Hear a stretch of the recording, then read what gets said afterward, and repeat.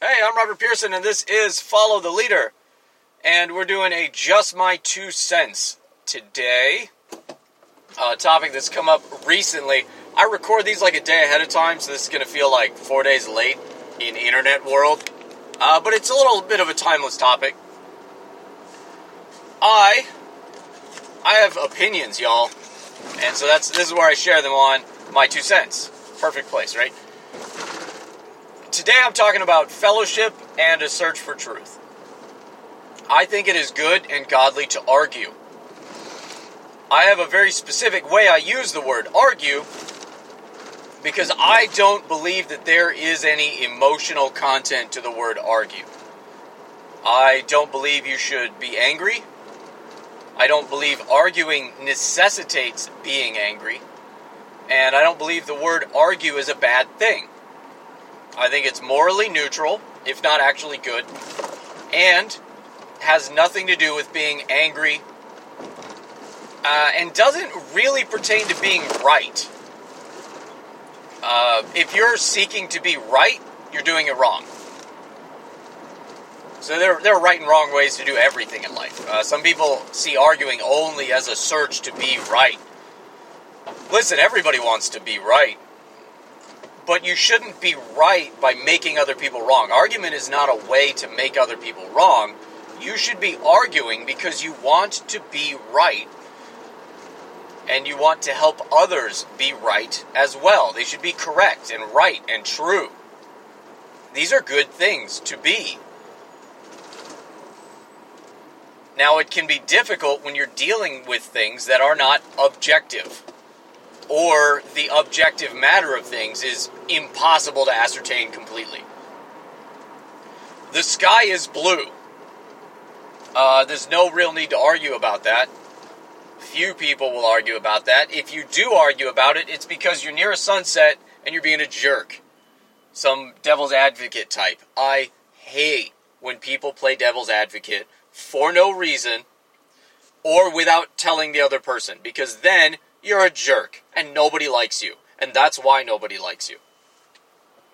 If you're playing devil's advocate, it needs to be for the purpose of fully exploring and understanding an idea, and everybody involved needs to know that that's not your true opinion. So, other side note. So, arguing needs to be a search for what is objectively true. Now, that can be hard when you're in an area of theological studies, because there are a lot of factors that go into it. And if you had an objectively true theology, well, then you're right, and people wouldn't argue. You could just point to them and go, hey, look at this, and they'd be like, what? And they'd agree with you instantly. And that's not the case, so we have to argue. That's the whole point of philosophy and theology throughout the centuries, is all of these things we cannot observe with our hands and with our eyes. We can't see it. We can't hold it in the physical realm. Well, then we have to argue, and we have to guess. That's how you see and you hold ideas, and you move them around in your mind to know if they are true or if they're hollow, or if they have substance, if they are good or if they are bad. That's the only way to know these things, is to argue over them and to think through them fully. I've got a few verses for this, but this idea isn't exactly covered in the Bible, though you see it at least once clearly. There's the verse everybody uses in Isaiah 1:18, come, let us reason together. That's only part of the verse, obviously. It's horribly out of context. God is talking to Israel, and his immediate follow-up is, come, let us reason together. Though your sins are red as scarlet, I will wash them and make them white as snow. And that's the whole point. Oh, I just got in a lane that's going away. Traffic, man. Alright. It's not the point of that passage to reasoning with God. He's like, yeah, come, test me. Let us reason together. So you know that you're wrong. And it's okay that you're wrong. I got you. That's the way God uses it. He uses it again in Isaiah 43:26. Once again, the reason together, the line or the phrasing recurs, talking to Israel, because they get stupid a lot. That's the whole point of the Bible, actually, is that Israel is kind of the whole world at our best. And we still just muck it up over and over and over again as God eternally forgives us and corrects us and makes a way for those that are genuinely trying and have genuine heartfelt repentance. Because God desires that none may perish, but that all should come to repentance.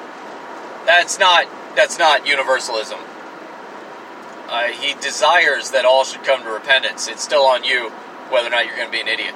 So, well, what do we got, right? We have 1 Peter 3:15. Always be ready to give an answer for the hope that is within you. That's more talking about apologetics. That's more talking about your testimony, right? Why do you follow Jesus? Why do you believe that Jesus is the way, the truth, and the life? It's not really about reasoning with other fellow Christians that you might disagree with. There is one that I can pull to show as an example, and it's still not a perfect example. Acts chapter 17, verses 1 through 3, Paul just shows up in an area called Berea. He's traveling around, and he shows up at the synagogue and says, "Hey, I got this Jesus guy you guys have to meet." And he preaches the gospel to them using the Old Testament scriptures, because that's how Paul rolled. The gospel came to the Jews first, and then to the Gentiles. So every town he went to the synagogue first. He preached Jesus out of the Old Testament as their Messiah, as the come and risen Savior to save them from sin and death, not a political Messiah. And if they threw him out, and then he'd go preach to the Gentiles. Or if he won them over, they'd all go preach to the Gentiles. He'd start a church right there. But he always went to the synagogue first. Or there was people who would be outside of the town and have like prayer groups at the river. That's where, I forget what town he goes to with, Tabitha or Lydia, one of the other ladies in Acts. Yeah, that's where he meets them, is showing up in town. So, he's talking to these Bereans, and he says, "Hey, here's Jesus. Here's how the whole Jesus thing works. He's our Messiah." And they said, "Hold that thought. Give us your full sermon. Give us the whole spiel. All right. Okay. Have a seat, bud." And they went, separated themselves, and spent 3 days digging through the Bible, checking out what Paul said. And 3 days later, they come up to Paul, the head cocked to one side, real squinty eyes, leaning back slightly. They said, "I guess that checks out. All right, what do we have to do?" They get baptized and become Christians. And so they didn't take what he said at face value. They proved it against Scripture, and then they believed him, and they believed him completely. That's still not a good picture for what I'm presenting, because we don't have the apostles here today to clear up arguments. Every apostolic church and the Catholic Church, they're all wrong. That's not how the apostleship went. The one guy got the one office by a casting of lots, not some random archbishop. So, we don't have apostles or Jesus himself in the flesh to clear up these misunderstandings. The arguments over nuance and detail that we have in Scripture. We're kind of just stuck giving it our best guess, man. And there are a lot of people who approach the Scripture in some very different ways from each other, and they come out at very different places, but all of them have been prayerful, heartfelt, slow, and methodical about the way they approach Scripture, and they still come out at different places. And there's severe disagreements between them. How do we have a dialogue? How do we fellowship together?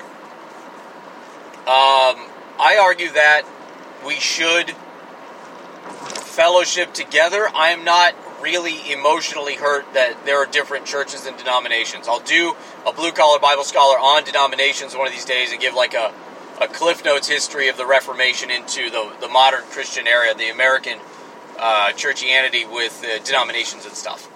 I don't think that they're necessarily evil in and of themselves, and that they have a useful function in this arena. Sidetrack though. So, how do I discuss and argue with other Christians? I think it's good to argue. There are solid areas of disagreement, and there is benefit to be had from pushing each other and pressing each other.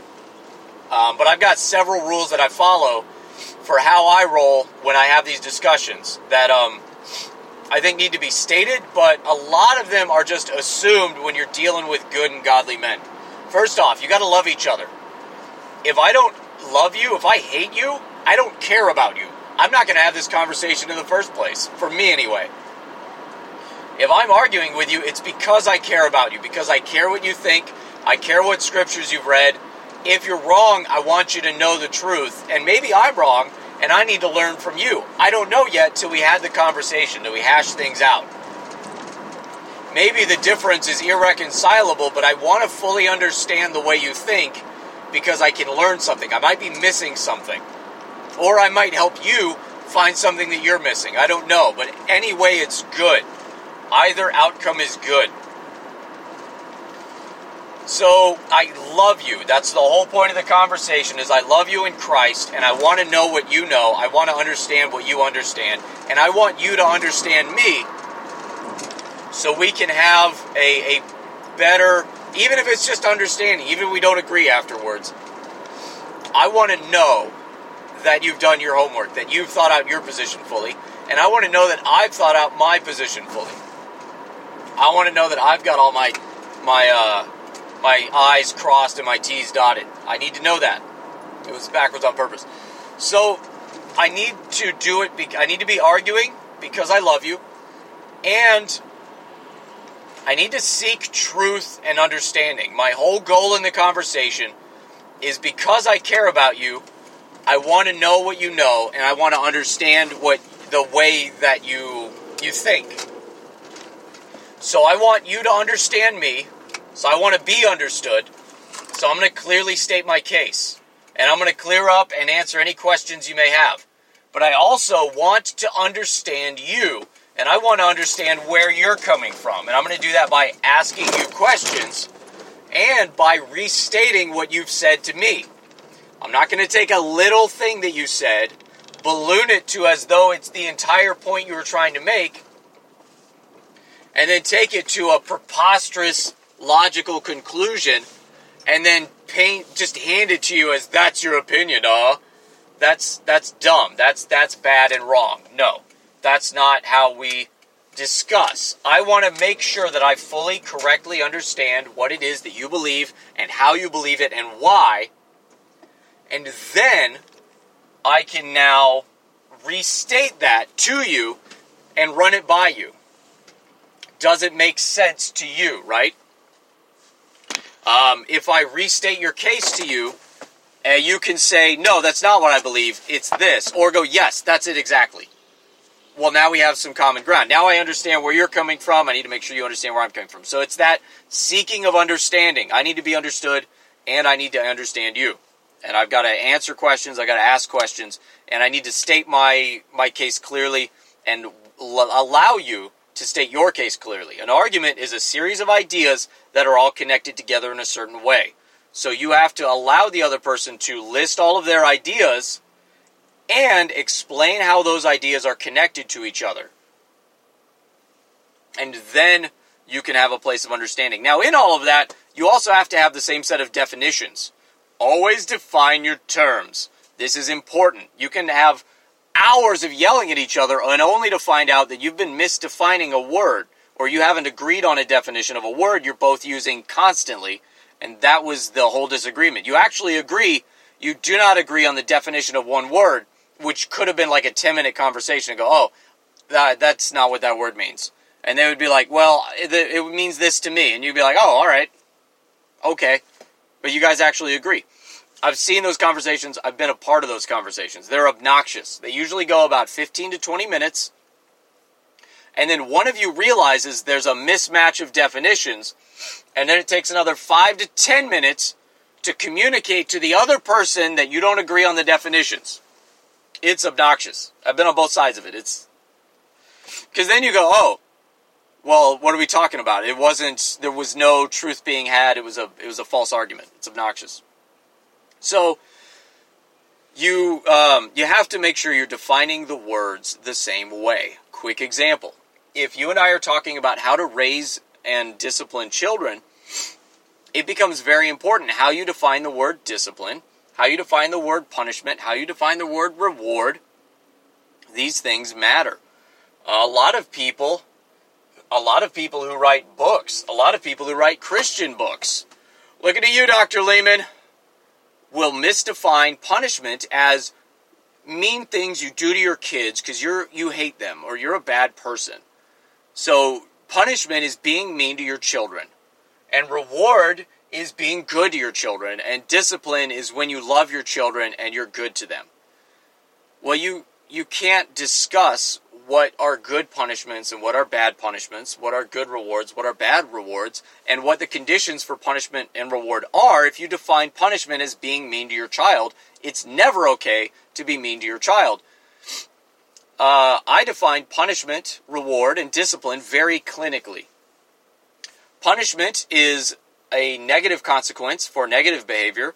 Reward is positive consequence for positive behavior. And discipline is a combination of punishment, reward, and a lack of punishment or reward.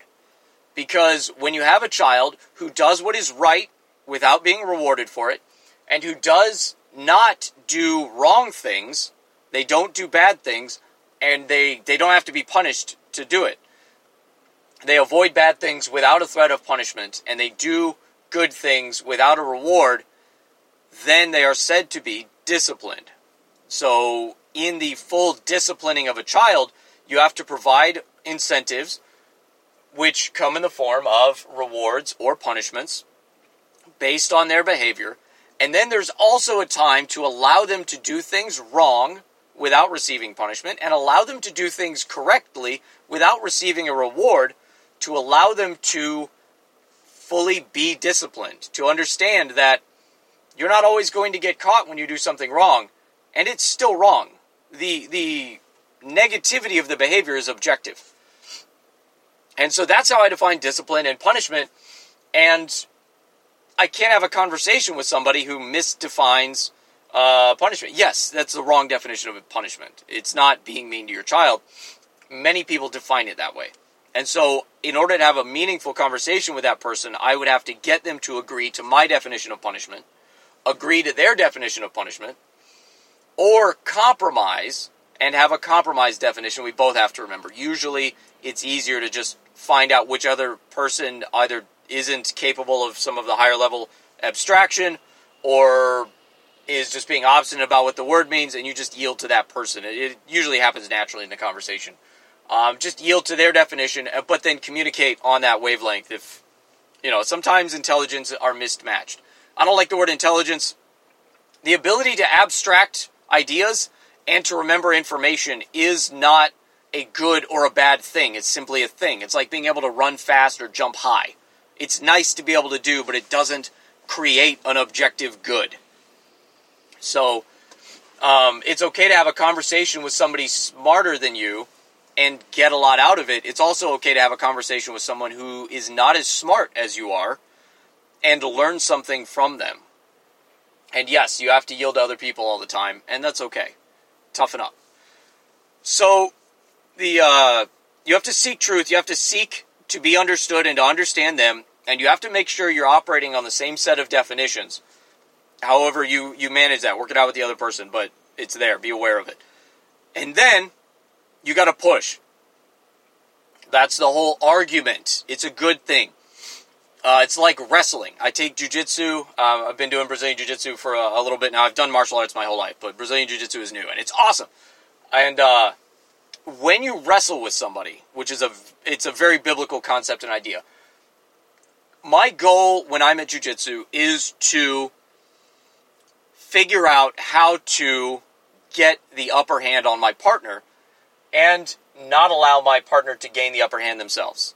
My goal is to try and choke him out. Simulate murder is the joke in Brazilian Jiu-Jitsu. Everything is done in a friendly environment, an environment to learn. And so you're communicating the whole time, even outside of the jiu-jitsu, if suddenly maybe there's a thought, you might have injured them. Everybody stops. Are you okay? Can we continue? Do you need a break? Maybe we'll take a break for a minute and then we'll try again. There's the whole goal is for you both to become better, for you both to learn, to both get stronger, to get more technical, to refine the techniques you know. That is the goal in the grapple, in the roll, when you're sparring. When you're rolling with each other, the goal is to try and break that person's arm and try and strangle them and try and thwart their ability to strangle or break your arm. And in that interaction, you both understand there are boundaries, and you both understand that you're not going to take it easy on them, except in the sense that we both have to go to work tomorrow, right? So I'm not going to go full bore. If you have a partner, if you and your partner want to, once again, it's you and your partner, right? You have to figure out together, and it's just really intuitive. But the conversation's the same way. I'm going to push as hard as I can, but I expect you to push back at me, right? If I push as hard as I can, and I tear through you like Kleenex, that's not good. You've lost, and I have lost, because I haven't learned anything, and I may have in fact actually injured you. If your partner doesn't defend themselves, you may actually accidentally choke them out, or you may wind up damaging one of their arms or legs if they don't resist, if they don't defend themselves properly. And so it's important to make sure that, suddenly you realize your partner's not defending themselves intelligently at all. Well, now we're going to stop, and this became a teaching session where I'm going to show you, hey, when I do this, or when somebody starts to do this, you need to, bring your arms in close, or protect your neck, or whatever. And so in the same way in the argument, the conversation, if you realize the other person's not pushing back as hard as you're pushing, you need to ease up. You realize that maybe you found somebody who acted very brash, but they don't have any of the facts, they don't have any of the social skills, they're not prepared, but they looked prepared. You don't just rip through them, you realize that, there's no resistance as I push. And so you pull back to where the resistance is met, and then you try and be more educational in that interaction, right? Maybe I'll let them know, hey, the verses people use to defend that are usually these. What do you think about that? Or whatever, but play with kid gloves. Maybe you just go, hey, let's not talk about it, and let's go get coffee. But you push, and you expect them to push back. And the way I think about it, the way I phrase it is, I want to make sure you did your homework. I'm checking your footnotes. So, the citation needed, right, is the Wikipedia thing that became a bit of a meme. And so I'm going to go through everything you say, and I'm going to find every statement and go, citation needed, citation needed. Where do you get that? Where do you get that? Where do you get that? Okay, these points are made, but why do you connect them that way? That doesn't make sense, or it leads to a bad outcome, or whatever. I want to make sure that you've done your homework, so I'm checking where did your footnotes come from, and then are your footnotes used correctly? Like, they may have a footnote, but it may be to a Wikipedia article about gym socks. I don't know.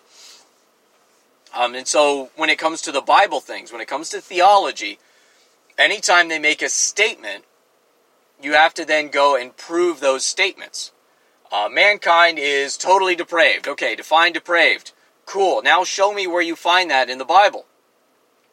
Show me where you find the specific meaning that you use for depraved in the Bible. Where do we see this in Scripture? Where do we find it? Do you have Bible verses? When I was in Bible college, the phrase that got thrown around was chapter and verse. And that, give me, if you made a statement, it wasn't citation needed, it was chapter and verse. I need you to show me in the Bible where we see the statement that you made. And this only goes as far as common sense does. Obviously, we speak English right now. We're using indoor plumbing. There's not really... I can find proof text. I can find proof text for anything. It's a fun game with Bible college nerds to somebody make a crazy statement and then try and find a biblical proof text for it, with the understanding that it's not binding. It's just a fun exercise to show how you can twist scripture if you want to. But it's totally scriptural to wear your hat forward and not backwards. It's I forget what I did. I found a proof text for it. These are silly things. But that's chapter and verse, right? You have to have a statement. The verse you reference needs to be in context correctly and in historical context correctly, right? You have to be using a verse that means what it means, or what the person is saying it means. It has to mean that. I argue when read at face value. And also, but importantly though, in context of where it's placed in the book, and that verse has to be in context of history of when it was written. And then what that verse means in the historical context, in the context of the flow of that book, and in the bigger picture of the whole Bible, we're not just going to pit verses against each other. This verse says that for by grace you are saved through faith. It's not of yourselves, it is a gift of works. Awesome. What's another good one? For you see it as you are saved not by faith alone, but as your works. James, I misquoted. I remember not alone, or not faith alone, is the phrasing. It's in James chapter 4-ish, I want to say. It's been a while. But those verses do not contradict. You have to make them fit. The biblical authors all agree and are all going in the same direction. So how do those verses mesh? How is it that faith without works is dead, but you're not saved by works, you're saved by faith? They have to fit. You can't, as Martin Luther wanted to do, just get rid of the book of James out of the Bible. They have to fit. They have to be saying the same thing in context, in history, in the bigger picture of the Bible. All of the verses have to fit. So you can't just tear something out of context. You can't pick verses you like and then not listen to verses you don't like. Now baptism saves you. You can't just ignore that, right? 1 Peter 3:20 something. It all comes together. It all fits. So how does it fit? That's the discussion that you're then having, is you're pushing the other person. Did you do your homework? Are you aware of these verses that I know about? And then, since you're aware of them, how do you handle them? And then the argument really becomes about how you handle the key sets of verses and how do you get them to harmonize. That's the word used, is you have to harmonize these verses. We know that the Bible's in harmony. I'm not changing the melody, I'm changing my ear. How is it that they all fit and they all sound good together, that they all mesh and say the same thing really? I come down on the side that baptism is essential for salvation insofar as it's an act of obedience. And it's pretty difficult to be disobedient to Christ and a Christian. But that's my mileage. It'll be awesome to have more deep conversations about it. But that's the way that I approach arguments and conversations with other Christians, is to approach it from a place of love and to seek truth and understanding. My entire goal in the conversation, I don't care which of us is right or wrong. I care what's right and what's wrong. And then I push, and I make sure they've done their homework, and I make sure that we're using the same set of definitions. Because that can be a source of strife that's not strife, right? It's an imaginary disagreement when it's just you're not using the words the same way. And I make sure they've done their homework. Now, all of that, to the day I upload this, I will also upload a copy of a video that I did when I was in Bible college, because baptism was a big deal with the body of believers that were at that college at the time. It's called Baptism Wars. It is a spoof of Star Wars about disagreeing over baptism, and it's amazing. So there's another copy of it here on YouTube I'm going to link to, but I'm also going to upload the full thing to my channel because it's fantastic and more people need to see it. It's amazing. The gentleman, Mr. Fuller, who shows up in the middle of it, has gone on to be with the Lord. He was the pastor of a church in Florida for a while before he passed, and he's a good and godly man. And why all the violence? Alright, that's all I've got for you. Don't take my word for it. I will see you next time. Godspeed.